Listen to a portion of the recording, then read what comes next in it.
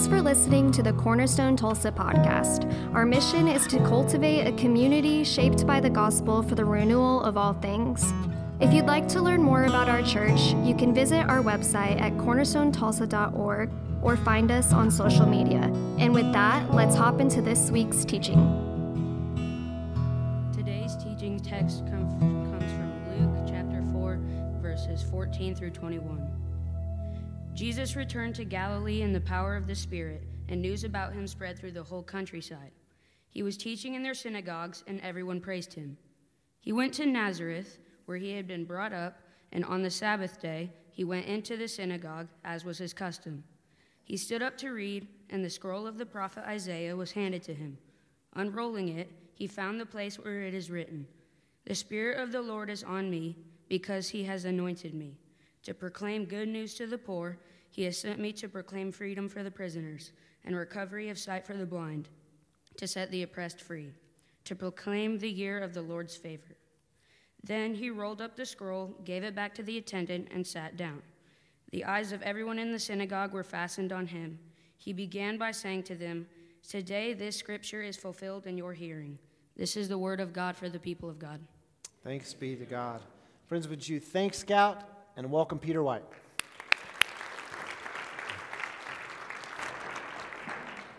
Scott, thank you so much. My name is Peter. Is anybody in the room new in the past year? You can raise your hand. I promise I won't make you stand up and introduce yourself and sing a song or anything. Just, you're new in the last year. Okay. That's me and my wife. That's Jackie over there. I'm with her. And we have two kids, Cohen and Nora, that are downstairs right now. And they're pretty awesome. We love them.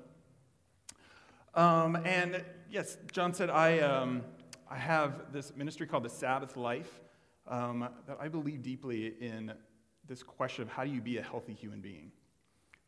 Because in my 43 years, I have found that to be really hard. I'm still trying to figure it out. And someone who got involved in professional ministry about 13 years ago and went to seminary twice, there's something about being in ministry and being a pastor that makes that messy, doesn't solve that problem. How do you be a healthy pastor? We don't always talk about that or taught how to do that. And frequently in my conversations in spiritual direction with some pastors I work with, this is front and center of how do you be a healthy human being? So that's what the Abbey's about. That's what the Sabbath Life is about. You should come sometime and spend a half a day or a whole day or a whole weekend. There was one of our apprentice groups here came as a group and stayed in the whole house. That was 2 weeks ago, and I was really grateful for that and to spend some time with them. Thanks, guys. So, can I pray? Oh Lord, almighty God, maker of heaven and earth, may the words of my mouth and the meditation of all of our hearts be acceptable to you. May these words, the things of earth, grow strangely clear. May those words seep deep in our hearts this morning. May they crack our hearts wide open. In the name of the Father, and the Son, and the Holy Spirit. Amen. All right, I want to start this morning in the book of 1 Samuel. You didn't see that coming, did you? Actually, no. I want to start in Genesis chapter 1. Because any faithful proclamation of the gospel of Jesus starts in chapter 1 of Genesis, that God made the world. God made the world good and beautiful, everything in its right place.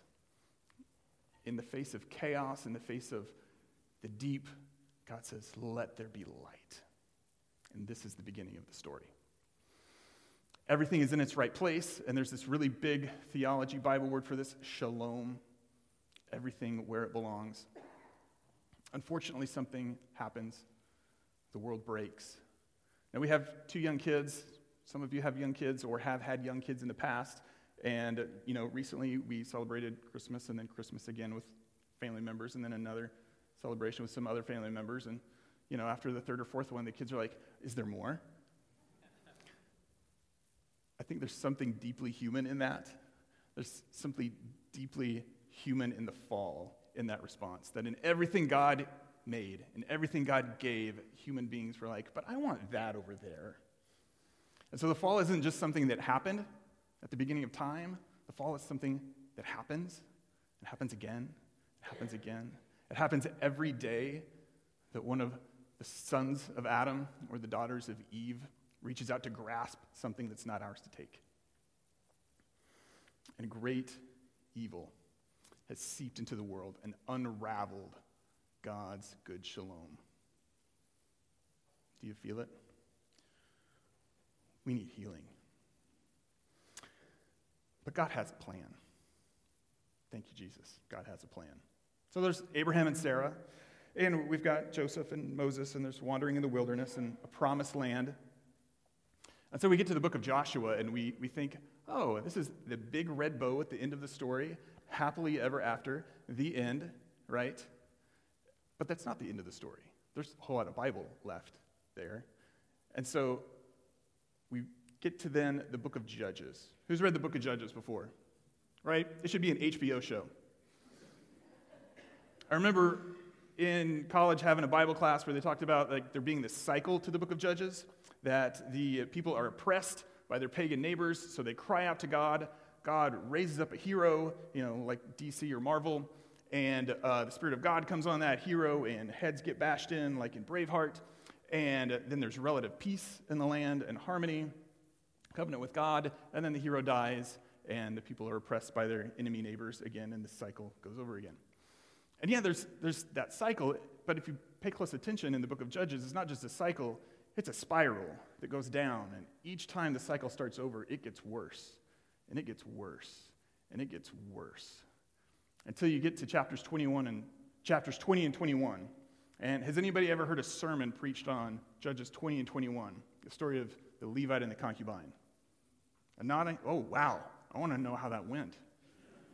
Because here we get a story that is meant to make everybody blush. Pagan and Israelite alike. It is meant to shame the Israelites if this is how deep and depraved the world has gotten.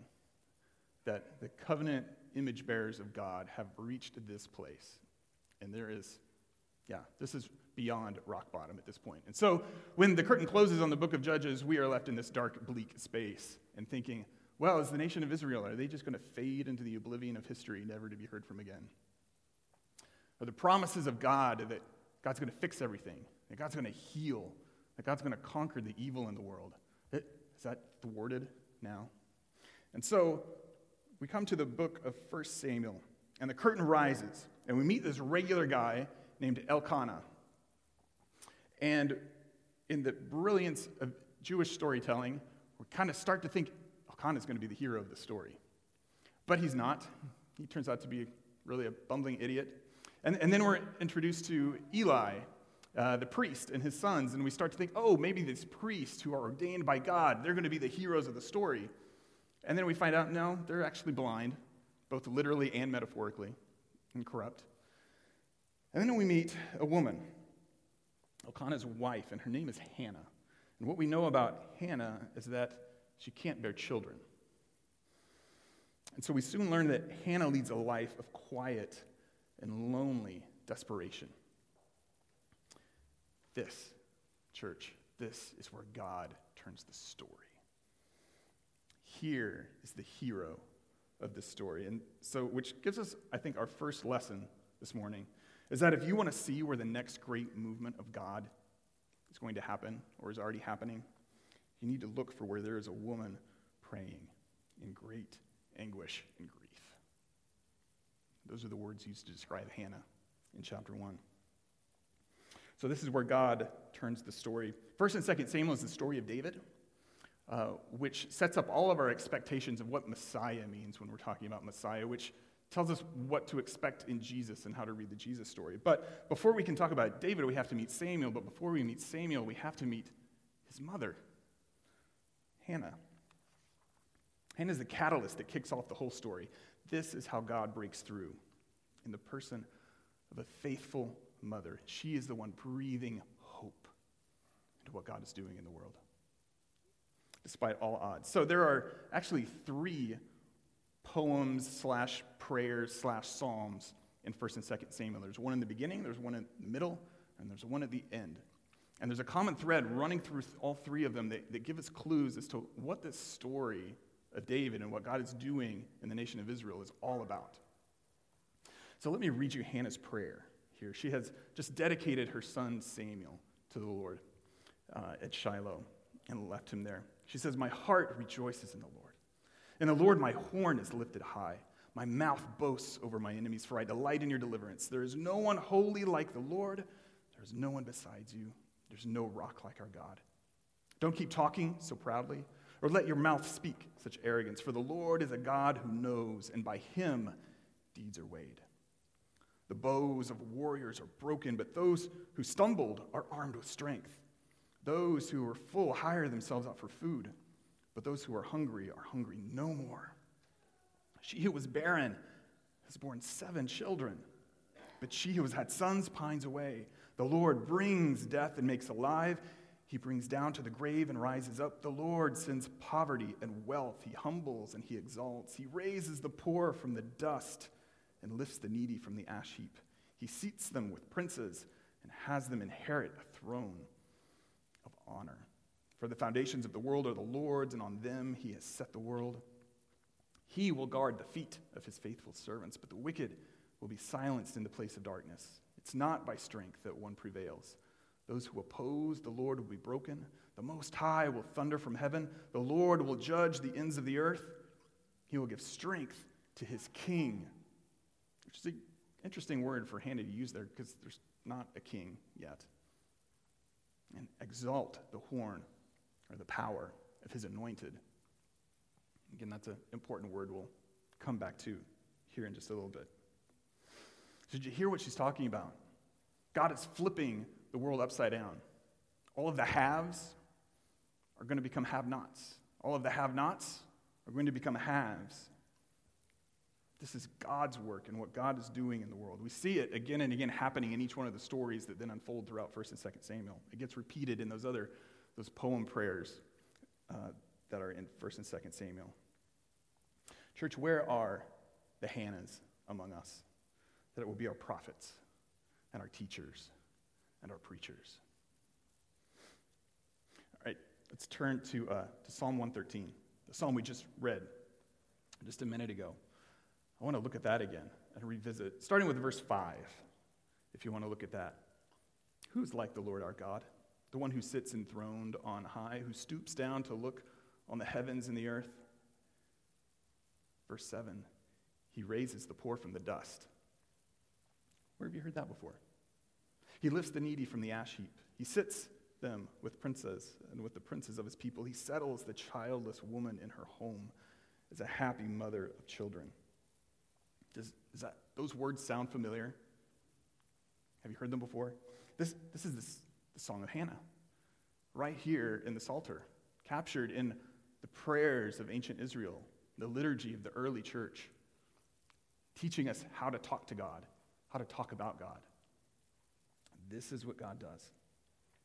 Now, I know you're sitting there thinking, wait a minute, we just read from Luke. What's all the Old Testament stuff like? Are we going to get there? Yes, we will. Hold on. But just a minute before I get there. A couple of years ago, I was working with the Wesley Foundation at Oklahoma State University, doing some work in spiritual formation for them, and leading their team of interns, and Nina Reed was one of our interns with that group. And I remember the first week of school, and we are, the university allowed us to set up a table where all the students are walking by. You know, these are things we did before COVID that probably never will happen again. And so all the organizations on campus can set up a little table or little tents and distribute, candy or flyers or whatever, tell people about your organization and invite them. So I'm there with our student team, and I noticed there's a little setup next to us, and there's this guy, he's got flyers, and everybody comes over, he's like, do you want to come to church? Do you want to come to church? Do you want to come to church? And I watch this, and I can watch people, kind of down the sidewalk, kind of see this and walk to the other side of the sidewalk or not make eye contact, how do I get around this guy? And I'm thinking to myself, yeah, nobody wants to come to church. That's not what we're here for. I don't want to go to church, honestly. And so I sat down with our team of interns, and I showed them this video, this TED Talk of Simon Sinek, where he talks about start with why, Is anybody familiar with this? So yeah, he's like a business guru, consultant guy, but he draws these 3 concentric circles, and on the outside circle he describes this is our what we do, and then the middle circle is how we describe how we do what we do, and then the middle circle is our why. He says that most of us communicate from the outside in. We talk about what we do, whether we're a business or a church or a nonprofit or even just in our household. We can talk about what we do. Maybe we'll talk about how we get it done. And if we have any self-awareness, we can talk about our why, but most of us don't ever quite get to that space. But he said most really transformational leaders and transformational organizations start from the outside in. This is why you see an advertisement for Apple, but there's never an Apple product in the ad because they're selling something bigger. He says that we start with our why and then go out to what we do. So it's not about, do you want to come to church? There's something more. We have a why. And I think in this passage, in Luke chapter 4, Jesus is staking his flag in the ground, saying, this is my why. This is what my ministry is going to be all about. This is what God is doing in the world. So, let's fast forward 1,000 years after Hannah. Nation of Israel is in another really dark place. It's been 400 years since remnants returned from exile. There's no king. There's been no prophet saying, thus says the Lord. But there are Roman garrisons patrolling the streets. There are Roman tax collectors taking their money. It is bleak and dark. And so Luke, starting his gospel, he wants to tell a really epic story. So where does he go for inspiration? He goes to Hannah and 1st and 2nd Samuel. But instead of just one, he's going to talk about 2 women who are having babies who are not supposed to be having babies. And one of them, particularly Mary, she's going to pray a prayer. So I want to read that again. John shared this a couple weeks ago, read from this. As Christians, I like to think of Mary's song as our fight song. Hear these words. My soul glorifies the Lord. My spirit rejoices in God, my Savior. He has been mindful of the humble state of his servant. From now on, all generations will call me blessed, for the mighty one has done great things for me. Holy is his name.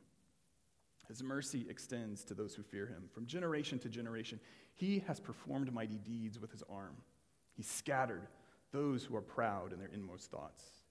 He has brought down rulers from their thrones, but he's lifted up the humble. He's filled the hungry with good things and sent the rich away empty. He's helped his servant Israel, remembering to be merciful to Abraham and his descendants forever, just as he promised our ancestors. Do you hear some familiar refrains in there? Some echoes? I mean, as great as Mary's song is, and it is great, it's a cover song. It's a cover song of Hannah and her song. But Luke is calling us back to remember this is how God changes the world. This is how God starts again. This is how God breathes hope into the world. Where are the Marys among us to be our prophets, our teachers, and our preachers, church? Now, we're first going to meet Jesus as an adult in Luke chapter 3. He's baptized by John. It then says he's led by the Spirit into the wilderness for 40 days. One thing really unique about Luke as he's telling the story of Jesus and telling the story of the early church in Acts is the way the presence and the character of the Holy Spirit is always front and center. The Holy Spirit is the main character in Luke and Acts. You see this again and again and again. So here in chapter 4, this passage, Jesus has come out of the desert, this temptation. It says he returns to Galilee in the power of the Spirit. The power of the Spirit. I wonder what that means. What does that look like? I mean, if all we had was the Old Testament, we have the book of Judges where the power of the Spirit meant violence. It meant God raising up heroes and fighting our enemies and rising and being victorious against all odds.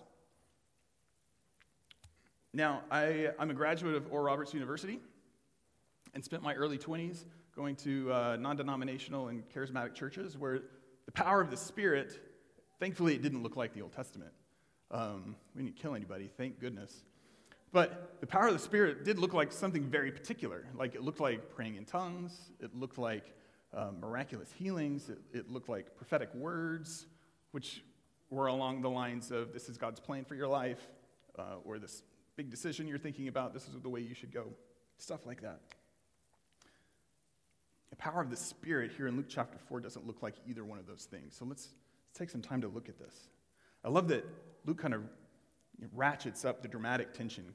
He gives us this big summary statement of like, Jesus is full of the Spirit, people are talking about him, he's going around teaching. And then now we're going to see in verse 16, this particular day that he does this. And then we get detail after detail after detail. He's given a scroll. It's handed to him. He unrolls it. He stands up. He says, the Spirit of the Lord is on me because he has anointed me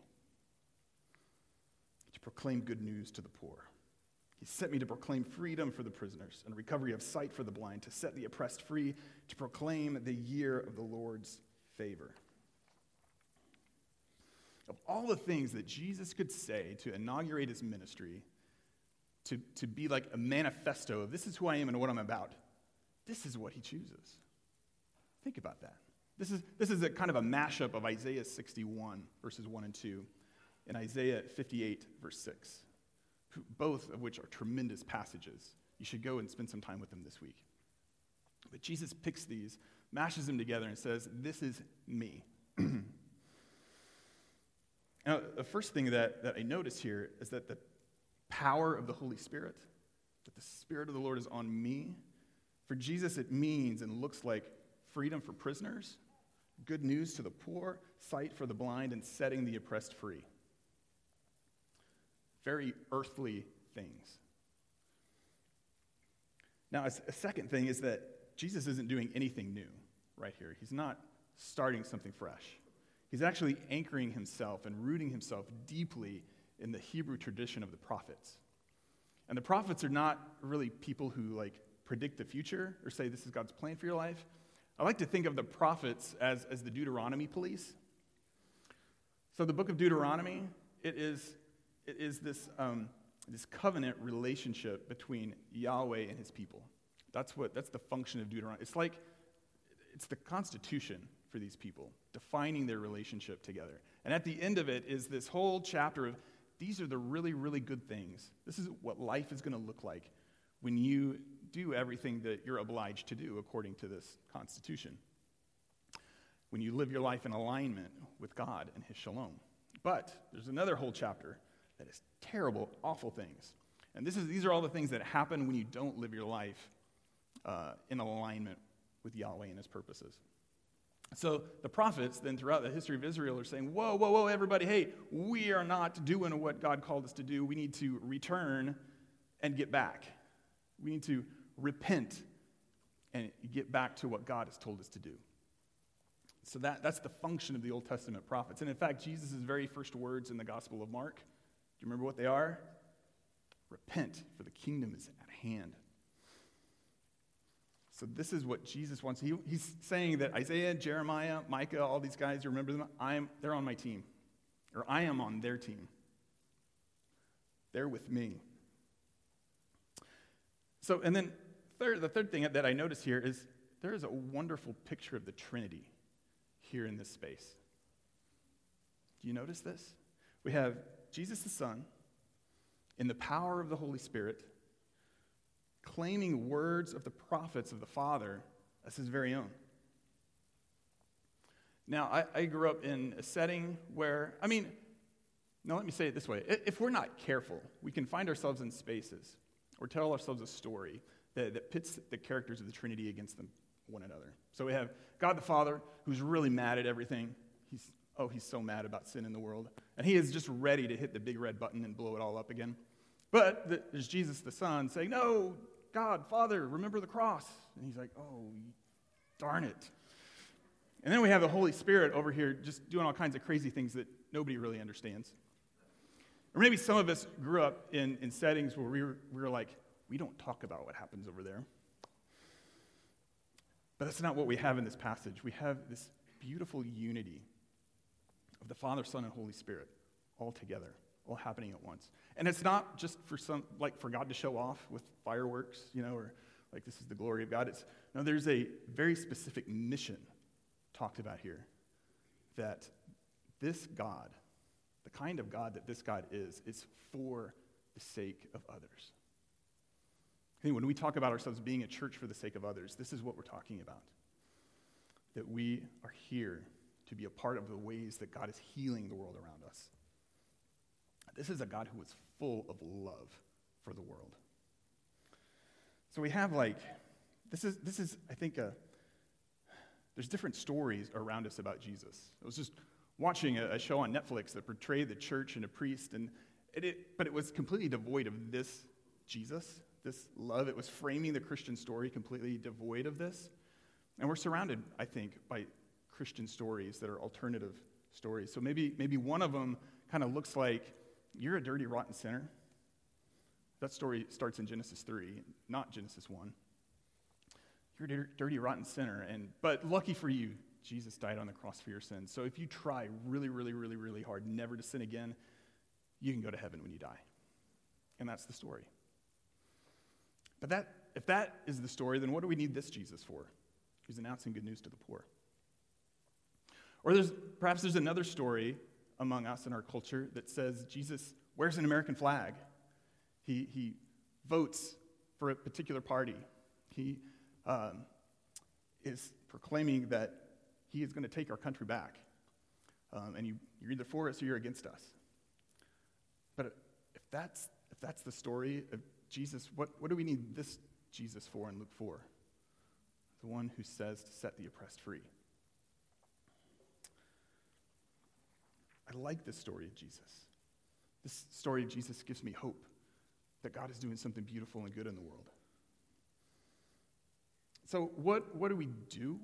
How are we supposed to take these words? I mean, because, gosh, these are really big and challenging, right? Kind of scary in a way. Like, I got to go do something now, right? I think there's maybe 3 layers to kind of peel back a little bit at a time. One is to talk about sin. I mean, we have to talk about sin because sin is the very first place where we experience oppression, where we experience captivity, where we experience poverty. Sin holds us back from all of these things. It's the evil that has corrupted us. And it is this story of Jesus' death, resurrection, and ascension, and rule over all creation that heals us from that and sets us free. Jesus is definitely talking about that in this passage. No doubt about it. There's a second layer, I think, to this where we take these words at face value. I remember probably about 13, 14 years ago, Jackie and I were living in Kentucky. We had just gotten married. We moved into this community where we were going to a church, and the pastor there was very big on loving your neighbor. Like, that's just not anybody and everybody. Like, loving your neighbor, literally your next door neighbor, the person next to you, the person across the street from you.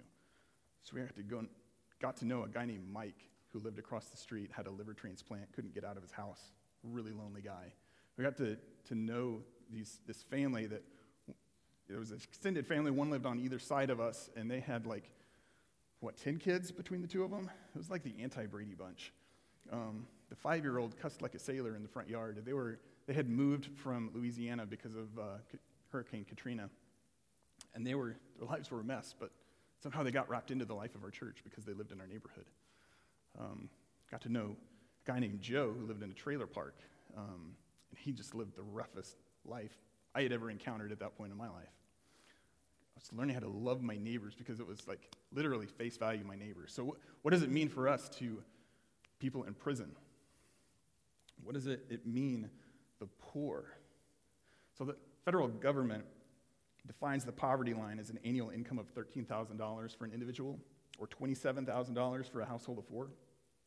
In the state of Oklahoma, 1 in 7 people are below the poverty line. That's 600,000 Oklahomans, people made in the image of God. Jesus is here to proclaim good news to these people. Oklahoma currently has 25,000 individuals in prison. Only the state of Louisiana sends more of its citizens to prison than the state of Oklahoma. No other state incarcerates women at a higher rate than the state of Oklahoma does. And Jesus is here to proclaim good news to these people, to these women, to these image bearers. Building on this idea, I kind of like to go yet a deeper layers. How do we contextualize these words in Tulsa in 2022, 23 months into a pandemic? Who are the poor and the prisoners and the blind and the oppressed? And what does it mean to proclaim the year of God's favor? I was reading the book of Jeremiah, which if you're doing the daily office readings, I hope you are, we're in Jeremiah. I happened to be reading a couple of months ago, just in my own devotional life, and had just randomly picked up a book that was about the state of Oklahoma and kind of the history of Oklahoma and the Tulsa area. And honestly, I did not expect Jeremiah to speak to this history of my state in such a way. The book was written by a guy who doesn't identify as religious, but grew up here and then has moved away. But he's kind of trying to nail down this paradox that Oklahoma is of how is it that there's seemingly a church on every single block, and yet we are near last in every single social indicator that we measure. How does that work? And then I'm reading Jeremiah, who has some really hot-button things to say about people who wave the flag of religion but exploit the poor and don't take care of the widows and the orphans among them.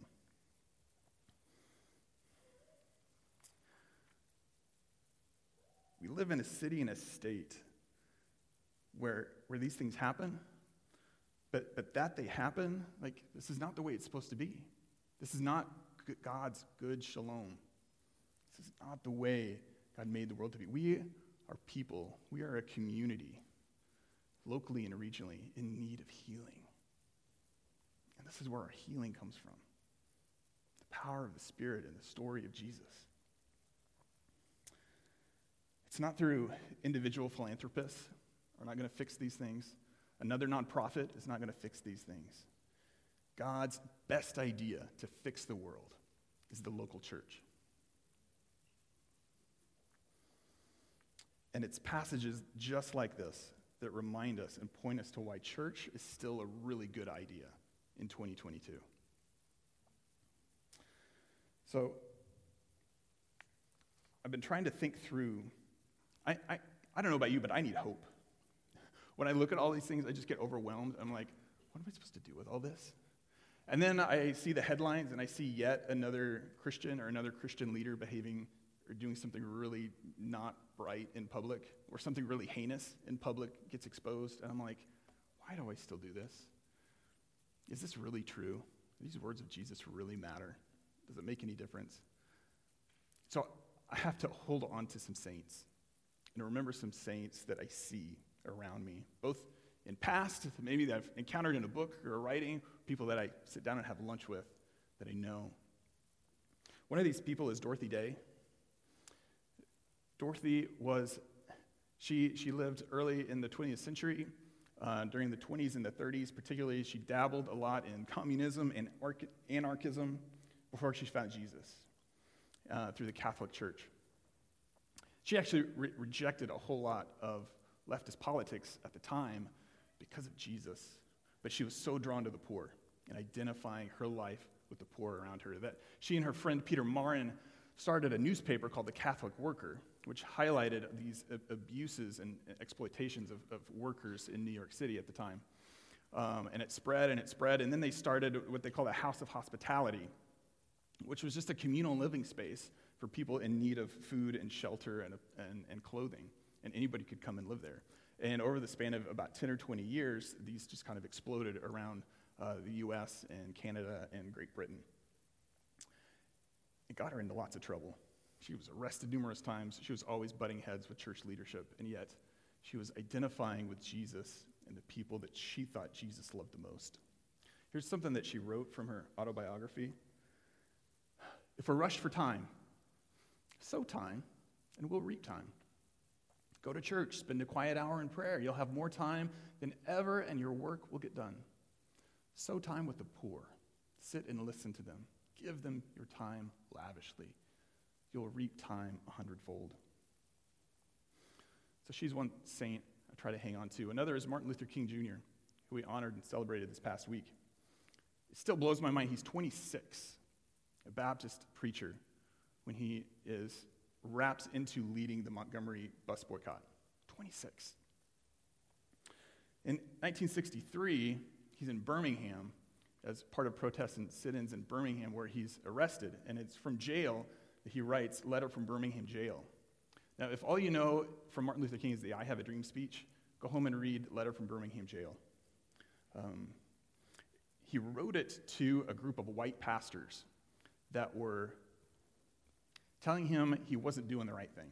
He was going too fast. He wasn't effective. And so this is a letter to critics. And not just any critics, they were white Christian critics. I try every time this time of year to go back and read that again, just to peel back another layer of, Lord, how do I need to repent this year? How do I need to see better the oppression of the people around me and the situations of the people around me? But 5 years later, in 1968, he finds himself in Memphis. At this point in his career, he's really focused his attention to poverty in the United States and opposing the Vietnam War. But he's in Memphis, Tennessee, because he's been invited by the sanitation workers who've gone on strike. It's the trash guys. Martin Luther King is standing with the trash guys, advocating for them. And in a speech that he gives, which actually happens to be his very last sermon, he would be murdered the next day. He actually has this passage of Luke 4 on his mind. He says this, we need all of you. And you know what's beautiful to me is to see all these ministers of the gospel. It's a marvelous picture. Who is it that's supposed to articulate the longings and aspirations of people more than the preacher? Somehow the preacher must be an Amos and say, let justice roll down like waters and righteousness like a mighty stream. And somehow the preacher must say with Jesus, the Spirit of the Lord is upon me because he hath anointed me to deal with the problems of the poor. This also makes me think of Oscar Romero. Oscar Romero was elevated to the Archbishop of San Salvador in 1977.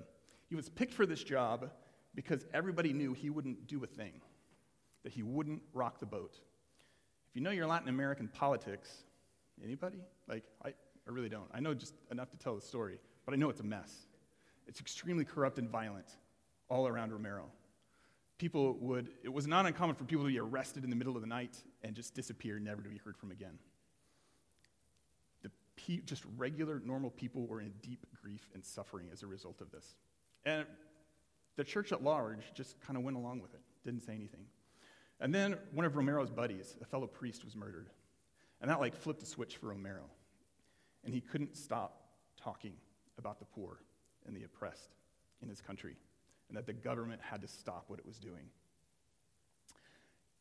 There's a film of his life that is a film that didn't win any Oscars. It's not the most fantastic movie art-wise, but there's some fantastic scenes of just watching his life dramatized. A scene where a church has been taken over by a military group of guerrillas, but the host, the bread and the wine is still in there. And Romero's not okay with that. So he goes to the front of the church doors, and there's guys with machine guns there that are ready to shoot him. And you just see the steely resolve in him. And he's scared out of his mind, but he walks through the doors anyway. And he goes and gets the bread and the wine, and he takes it out and serves it to the people. 3 years after, 1980, he would be murdered while he's serving communion in church, if you can believe such a thing. And I could go on and on. Oh, wait, I had something. I love his words. I wanted to share these words from you. This is the mission entrusted to the church, a hard mission to uproot sins from history, to uproot sins from the political order, to uproot sins from the economy, to uproot sins wherever they are. What a hard task. It has to meet conflicts amid so much selfishness, so much pride, so much vanity, so much who have enthroned the reign of sin among us. The church must suffer for speaking the truth, for pointing out sin, for uprooting sin. And no one wants to have a sore spot get touched. And therefore, a society with so many sores and twitches when someone has the courage to touch it and say, you have to treat that. You have to get rid of that. Believe in Christ and be converted. This is the kind of person Romero was. And I could go on and on. Brian Stevenson of the Equal Justice Initiative. Talk about taking literally setting prisoners free. My friend Philip, who started some schools in North Tulsa, for families who feel left out of the public education system. I was thinking, as I was preaching this, I thought about later, wait, there's people sitting right in front of me, like my friend Trina, who was here in the last service, who works with addicts and their families, or the Kings, who work with a school in Guatemala. So many of you are active in these things already, and this is why it's so good for us to be together, to remind ourselves this is the work that God does in the world. My friend Jeff, as the director of Restore Hope Ministries, gave away $21 million. Well, helped distribute it. He didn't just give it away, but he helped distribute these funds to help people not get evicted last year. This is what power in the Holy Spirit looks like. When we're filled with the power of the Holy Spirit, we look like Jesus, who is such a delightful presence to the poor and the forgotten and the cast-offs. Now, you may be sitting there thinking, like, what do I do? That is so overwhelming, so depressing. Remember, this is the power of the Spirit. This is what God does this. And notice that Jesus didn't just wake up one day and decide to do this. He does this after 40 days of silence and solitude. He is with God for 40 days. So that's my sales pitch to come. Come to the Abbey. Spend some time alone with God. But my invitation to you is simply just be with Jesus. Just be with Jesus. Because God is already at work in Tulsa, Oklahoma. God is already at work in your office. God is already at work in your neighborhood. God is already at work in your school. If you just simply be with Jesus, he will take you where he's already at work. Jesus says in the Gospel of John, I only do what I see my Father doing. You aren't meant to do everything. All these overwhelming needs in our city and state, like, that's not for you. But there's something for you. There is something for you. When we're filled with the power of the Holy Spirit, we look like Jesus, who's a delightful presence with the poor. This is, when we talk about the renewal of all things, this is some of the things we're talking about when we say all things. Right, John? Can we pray? Oh, good God, we are so grateful. Thank you that you are a God who made the world, and you love the world, and you are healing the world, and you are inviting us to be with you. That our pitch to people isn't, please come to church, but our what we get to do is to go be among people and say, our God is healing the world. Do you want to come with us? Oh, Holy Spirit, lead us. Fill us. We pray all these things in the name of the Father, Son, and Holy Spirit. Amen. We're so grateful you listened to this week's sermon at Cornerstone. If you live in the Tulsa area, we'd love to invite you to be a part of our worship and community in person. You can find service times and more information at our website. But wherever you are, may the Lord bless you and keep you. May he make his face shine on you and be gracious to you. May he turn his face towards you and give you peace.